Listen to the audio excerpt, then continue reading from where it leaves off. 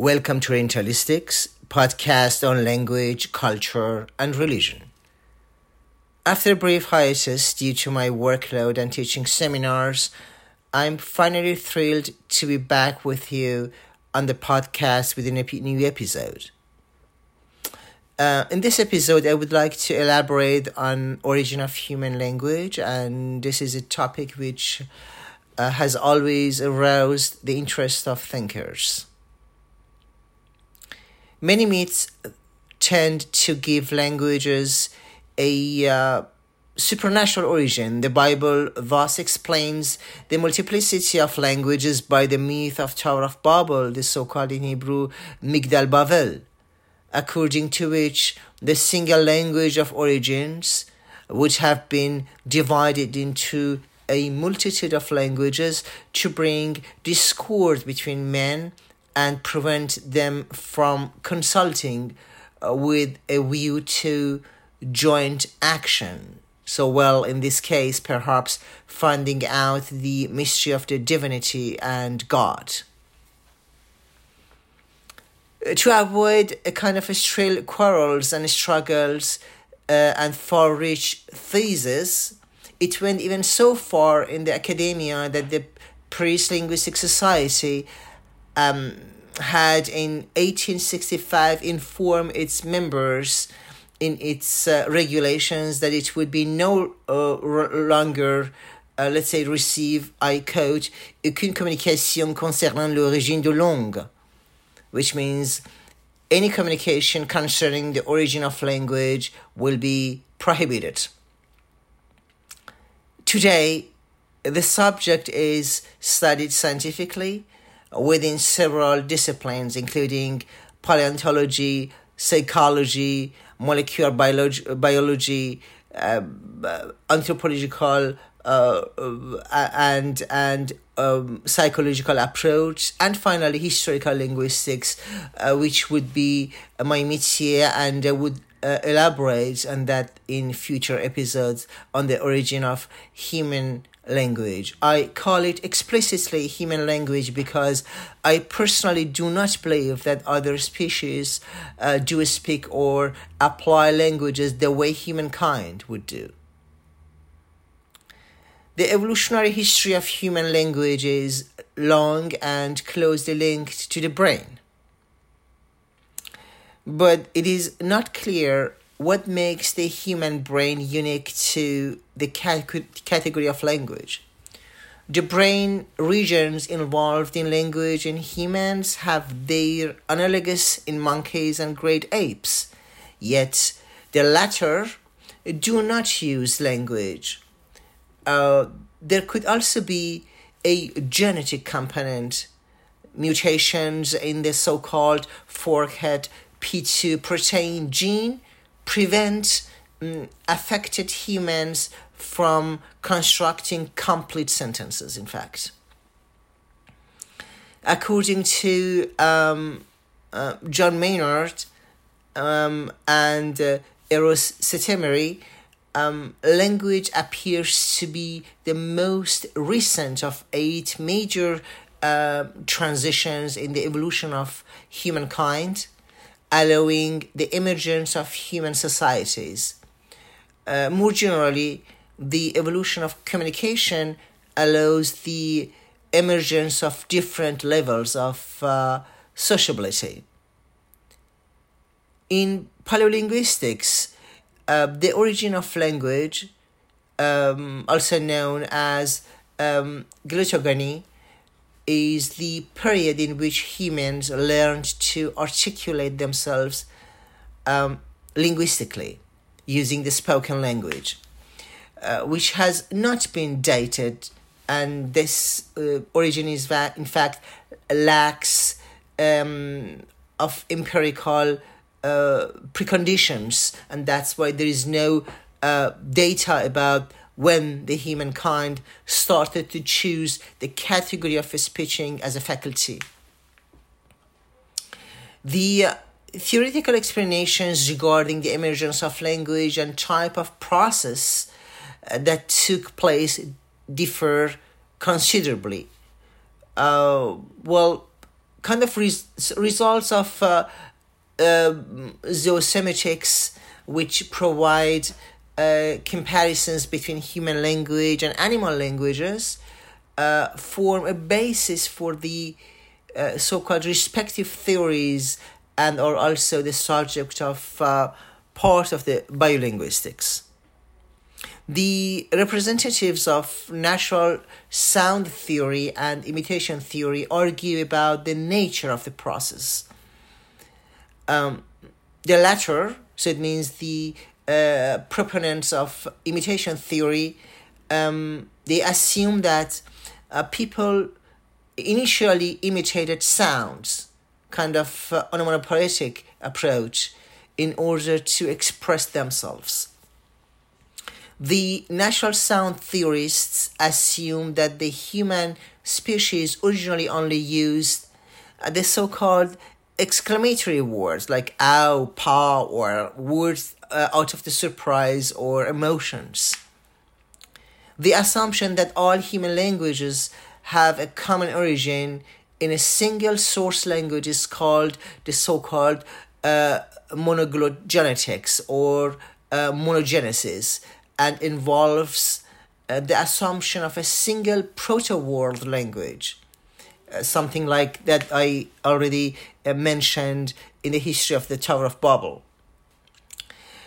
In contradiction to this theory, the polygenesis assumes that several languages developed and spread at different times and in different places in the world. In this way, original languages emerged from which today's languages have been evolved, in fact. So there are different theories about the origin of languages, as I mentioned before. Many important thinkers have discussed theories about the linguistic origin of humankind and let's say, or the linguistic faculty of the humankind and its originality.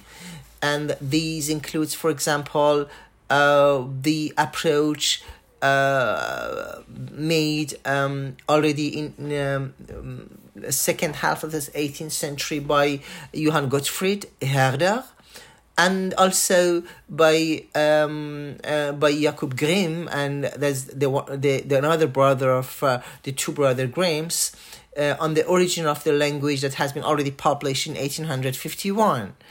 There are also attempts on behalf of other linguists like Chagem Sential about the origin of language in connection with the ultimate questions of all knowledge that has been published already in mid of 19th century in Berlin. And also Lazarus Geiger wrote in about 1869 a book on origin of language, or Ursprung der Sprache in German. So finally, Ludwig Noiret wrote also in 1877 a work on origin of language. So it means that almost simultaneously in different areas in Europe around the 19th century, beginning of the 19th century, the first attempts have been, in fact, undertaken to find out and discover the mystery of the origin of the languages. Herder, for example, represented an onomatopoetic origin of the language that was popular for a long time, and where he proposed that the languages that humankind use, in fact, they have their origin in the nature, and that's why this is kind of onomatopoetic, means in fact a morphosyntactic parroting of the nature.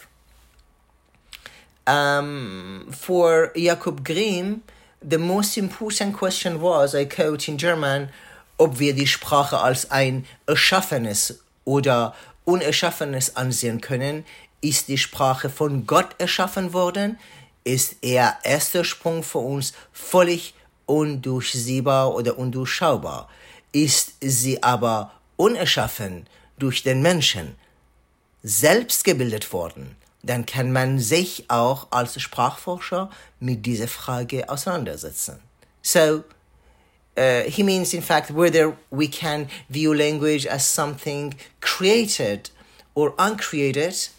The approaches would differ. If language was created by God, its initial origin would be hence completely incomprehensible to us. But if it is uncreated, it means formed by human himself, then as a linguist, you can also deal with this question. This approach, end quote, by the way, this approach was highly secular and modern within its genre, essentially laying the groundwork or the milestone for the so-called profane or scientific non-theological approach to understanding the origin of language.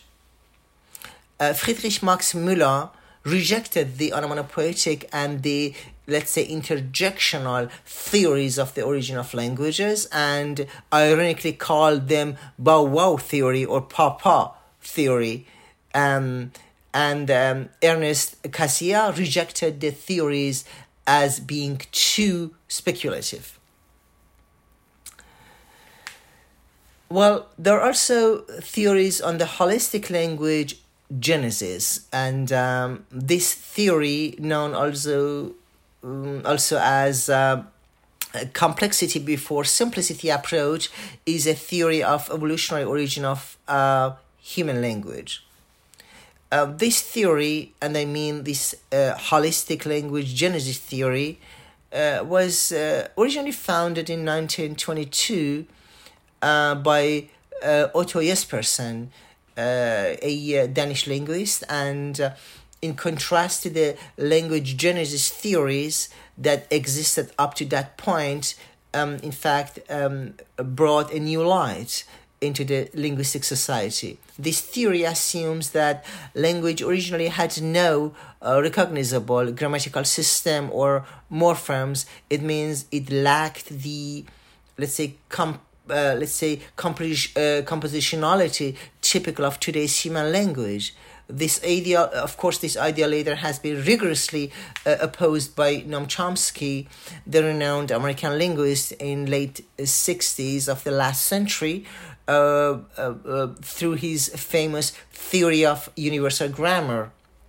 As Chomsky put it, and I quote, evidently, development of language in the individual must involve three factors: genetic endowment, which sets limits on the attainable language, thereby making language acquisition possible; external data, converted to the experience that selects one or another language within a narrow range; and finally, principles not specific to the faculty of language, end quote.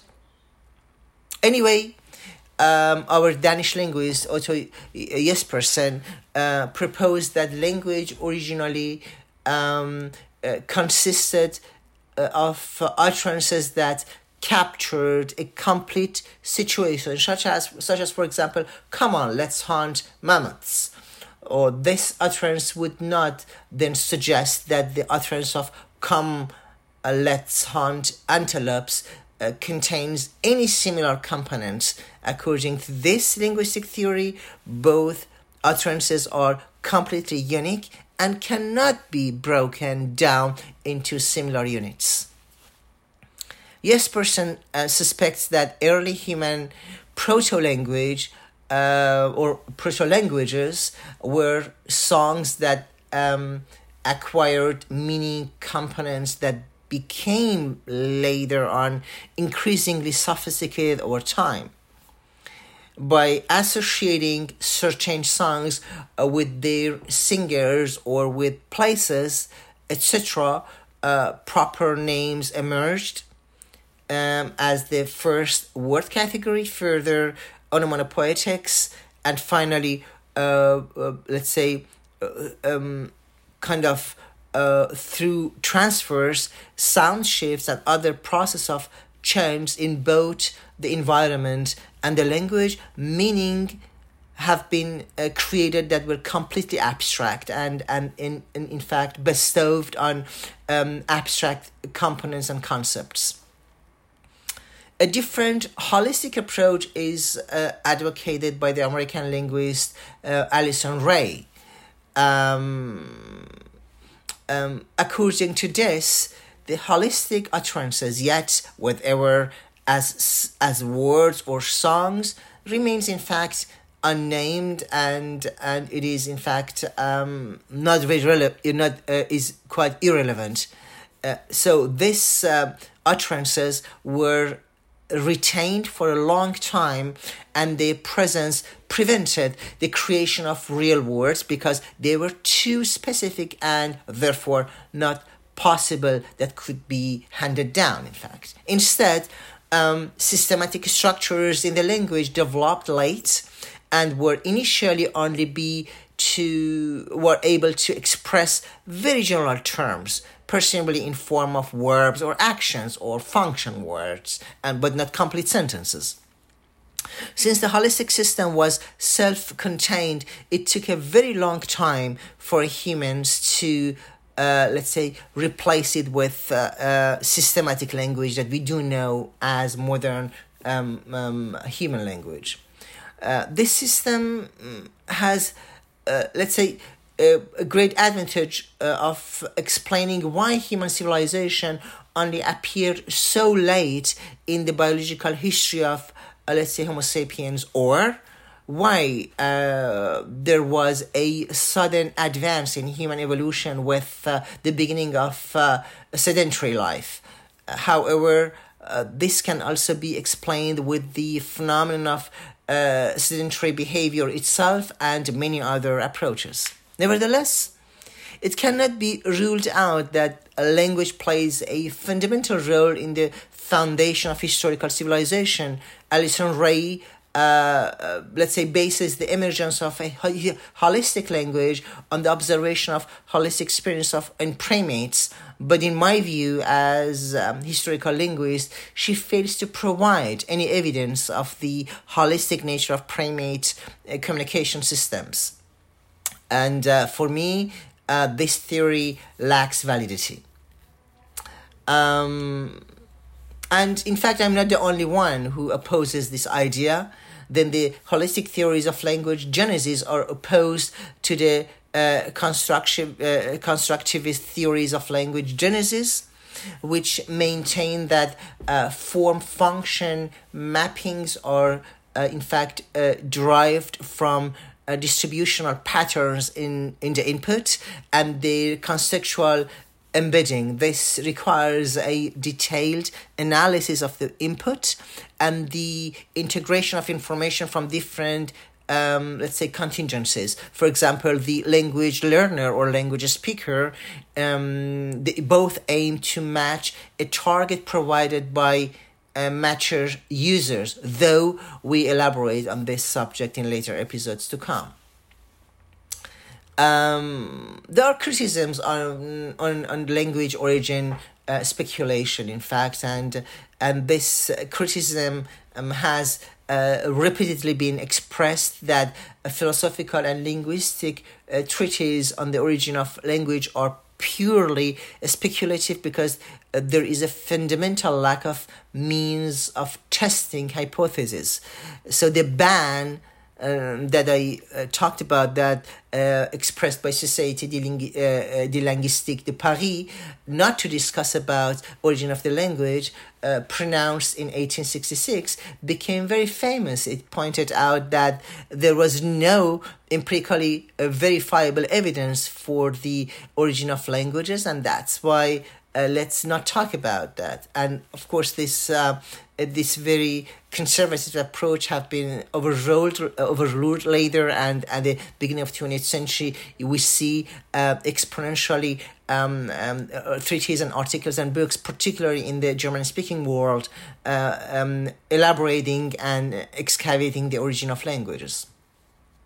Well, throughout human history, experiments or incidental findings and events have been described in which children grew up without language training. These experiments and events potentially make it possible to investigate natural language acquisition, or so-called NLA, and thus draw kind of conclusions about the origin of language. So, and this were in fact some incidents that also provoked this curiosity, talking and working and exploring on the language of humankind.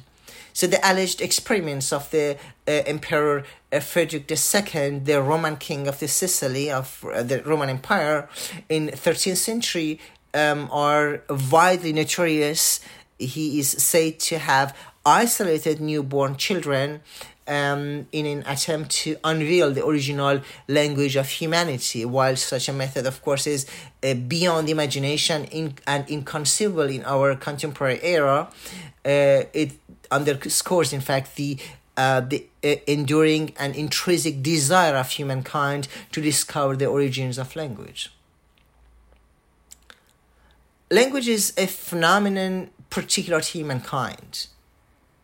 Language is based on a vocabulary whose finite number of elements can be combined and compounded in an infinite number of ways. Furthermore, this vocabulary is not fixed. While some of the words appear, others disappear or undergo a semantic or morphological change.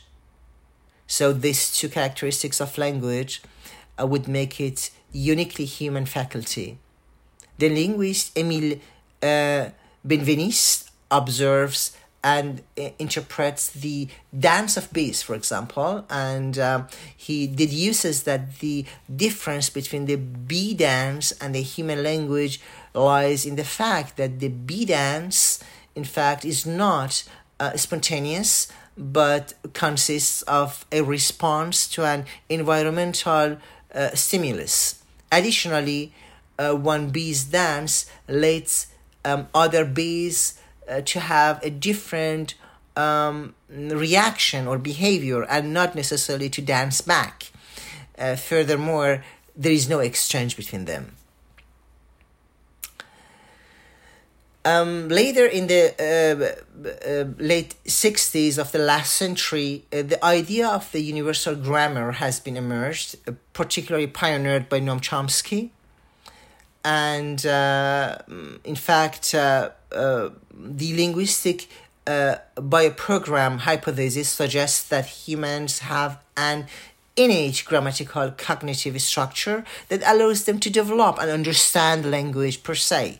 According to this theory, this system is rooted in human genetics and, in fact, underpins the basic grammar of all languages. Some evidence suggests that at least part of our language abilities is genetically controlled. Mutations in the so-called forked P2 or FOXP2 protein gene prevent some individuals from transforming words and sounds into sentences. However, these genes are present in the heart, lungs, and brain, and their roles is not fully established. It is, in fact, conceivable that humans' grammatical ability evolved from a non-semantic behaviors such as singing. Birds possess, in fact, the capacity to produce, process, and learn complex sounds. Yet, the individual units of a bird song, when stripped out of the context of their broader meaning and context within the song as a whole, lacks any inherent meaning. So it means, in fact, the act of the singing on behalf of a bird does just mean within the context of the this situation and situative environment in which the bird does exist, and if you just rip it from the context, that singing doesn't have any contextuality and any meaning. Early hominids maybe have developed an analogous non-semantic abilities which subsequently evolved to a symbolic language. And this is also a topic I would like to talk about that in our future episodes on revolutionary anthropology. Further, there are, of course, social and psychological aspects and segments regarding the origins of languages. For example, in 1996, in his book Grooming, Gossip, and the Evolution of Language, Robin Dunbar, a prominent figure of evolutionary psychology, formulated a hypothesis about the evolution of language in humans, similar to how non-human primates maintain their social bonds through activities like delousing. It means to remove each other's lice. Humans foster social bonds through conversation and language. Dunbar suggests that humans, as they evolved, favored the language over grooming because the size of their groups and societies had become too large. So, language as social cement would have taken less time and allowed the individuals to do several things at once. This is the so-called gossip theory.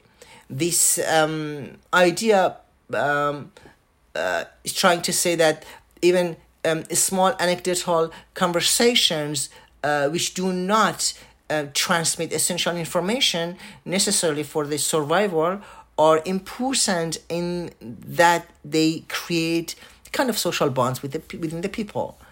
Robin Dunbar is actually a renowned psychologist and evolutionary psychologist, and his expertise is rather in primate behavior, and he's notably recognized for the formulating Dunbar number 148, in which he proposes that the cognitive limit of number of people with whom an individual can maintain stable relationship is just 148 people. So it's kind of a strange idea in my eyes. That's why I cannot really put up myself with this psychological approach towards the origin of the human's language. But of course, there are some points that could be considered in his theory, which again will be elaborated in future episodes. Finally, I would like to talk about the proto-languages. It is difficult, of course, to imagine that language appeared all at once. Some argue that the language follows a gradual evolution from a primitive language, and languages do not fossilize, so linguistic methods must be used to reconstruct these so-called primitive language and intermediate languages known as so-called proto-languages. Two hypotheses have clashed actually since the 19th century, particularly in the German-speaking world.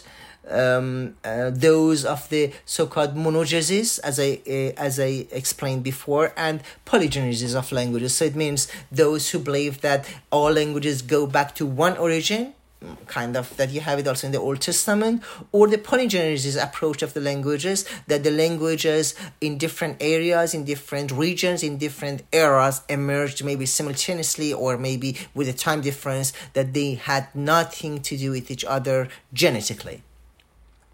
So recent work in anthropology, archaeology, genetics, and linguistics suggests the hypothesis of a common original language. Well, based on lexical similarities, linguists had already been able to establish for more than a century ago the approximate genealogical tree of large family of languages originating from Indo-European family.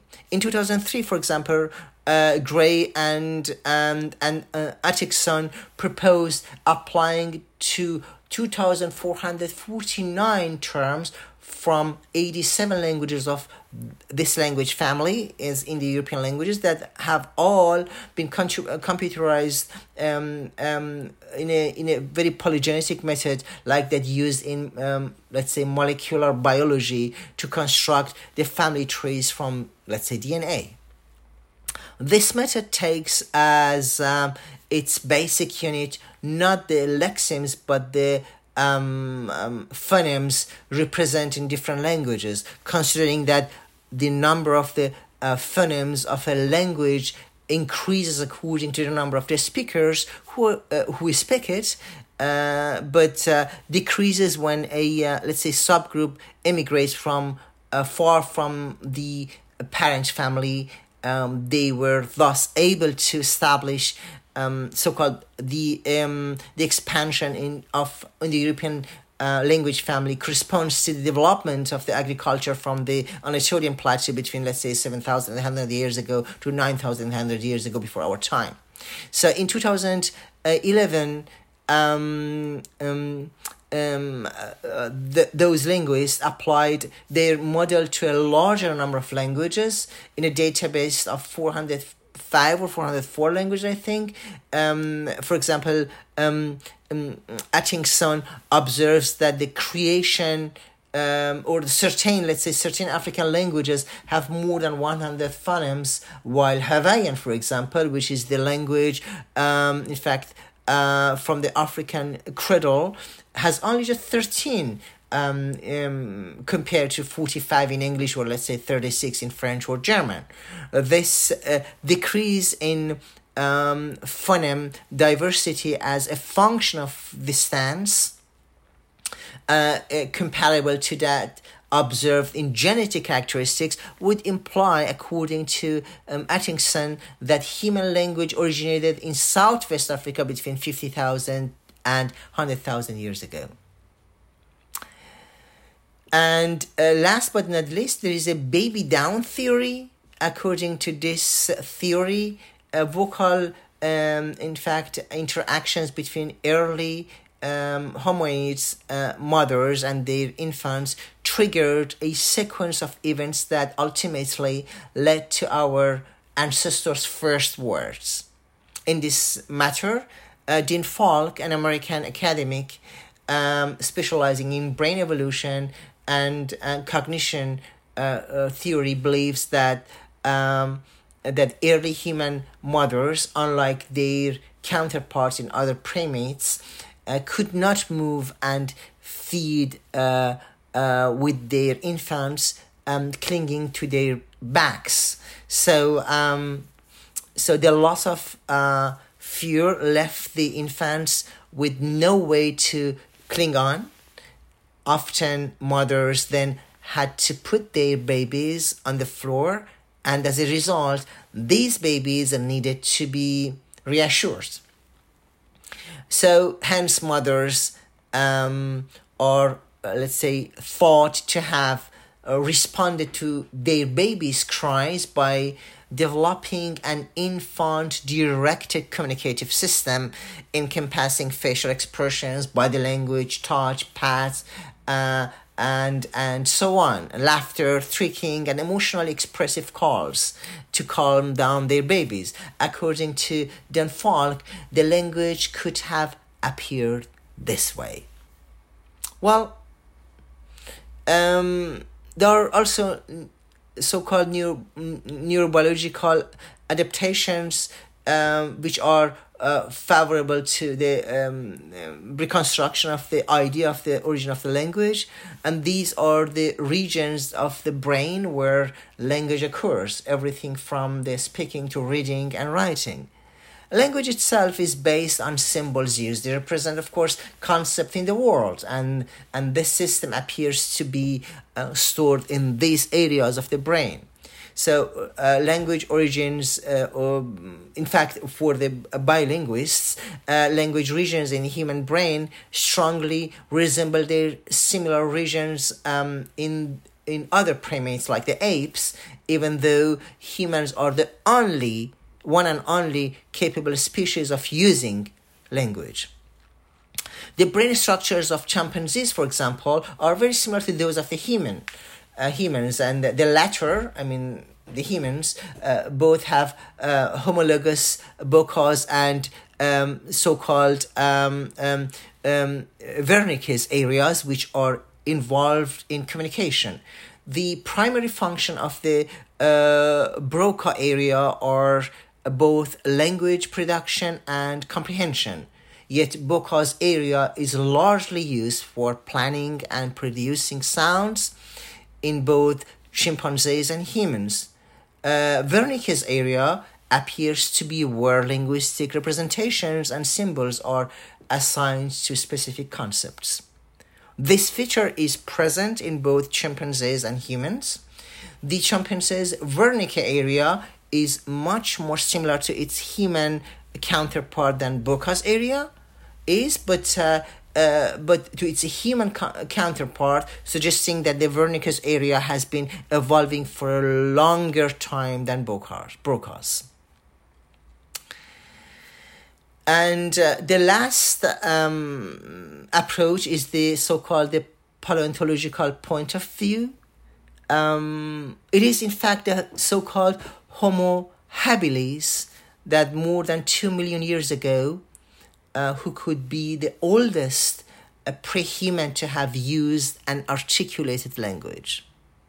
Which does not mean that this, hominid used an articulated language the way that we do now, comparable to our contemporary understandable phonetical language, but we assume that the pre-existence of a proto-language, sung by Neanderthal man, the so-called the singing Neanderthal, was actually that breaking point that at the current level of the knowledge did not possess any kind of a syntax, but it was actually the initiation of that we later on call it as language. On this point, we elaborate in our future episodes as well.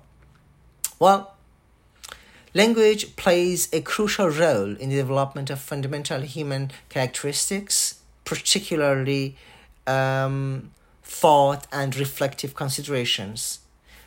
Consideration of wild children deprived from normal intellectual development underscores the profound impact language has on shaping the essence of humanity. Until our next episode, take care and stay tuned.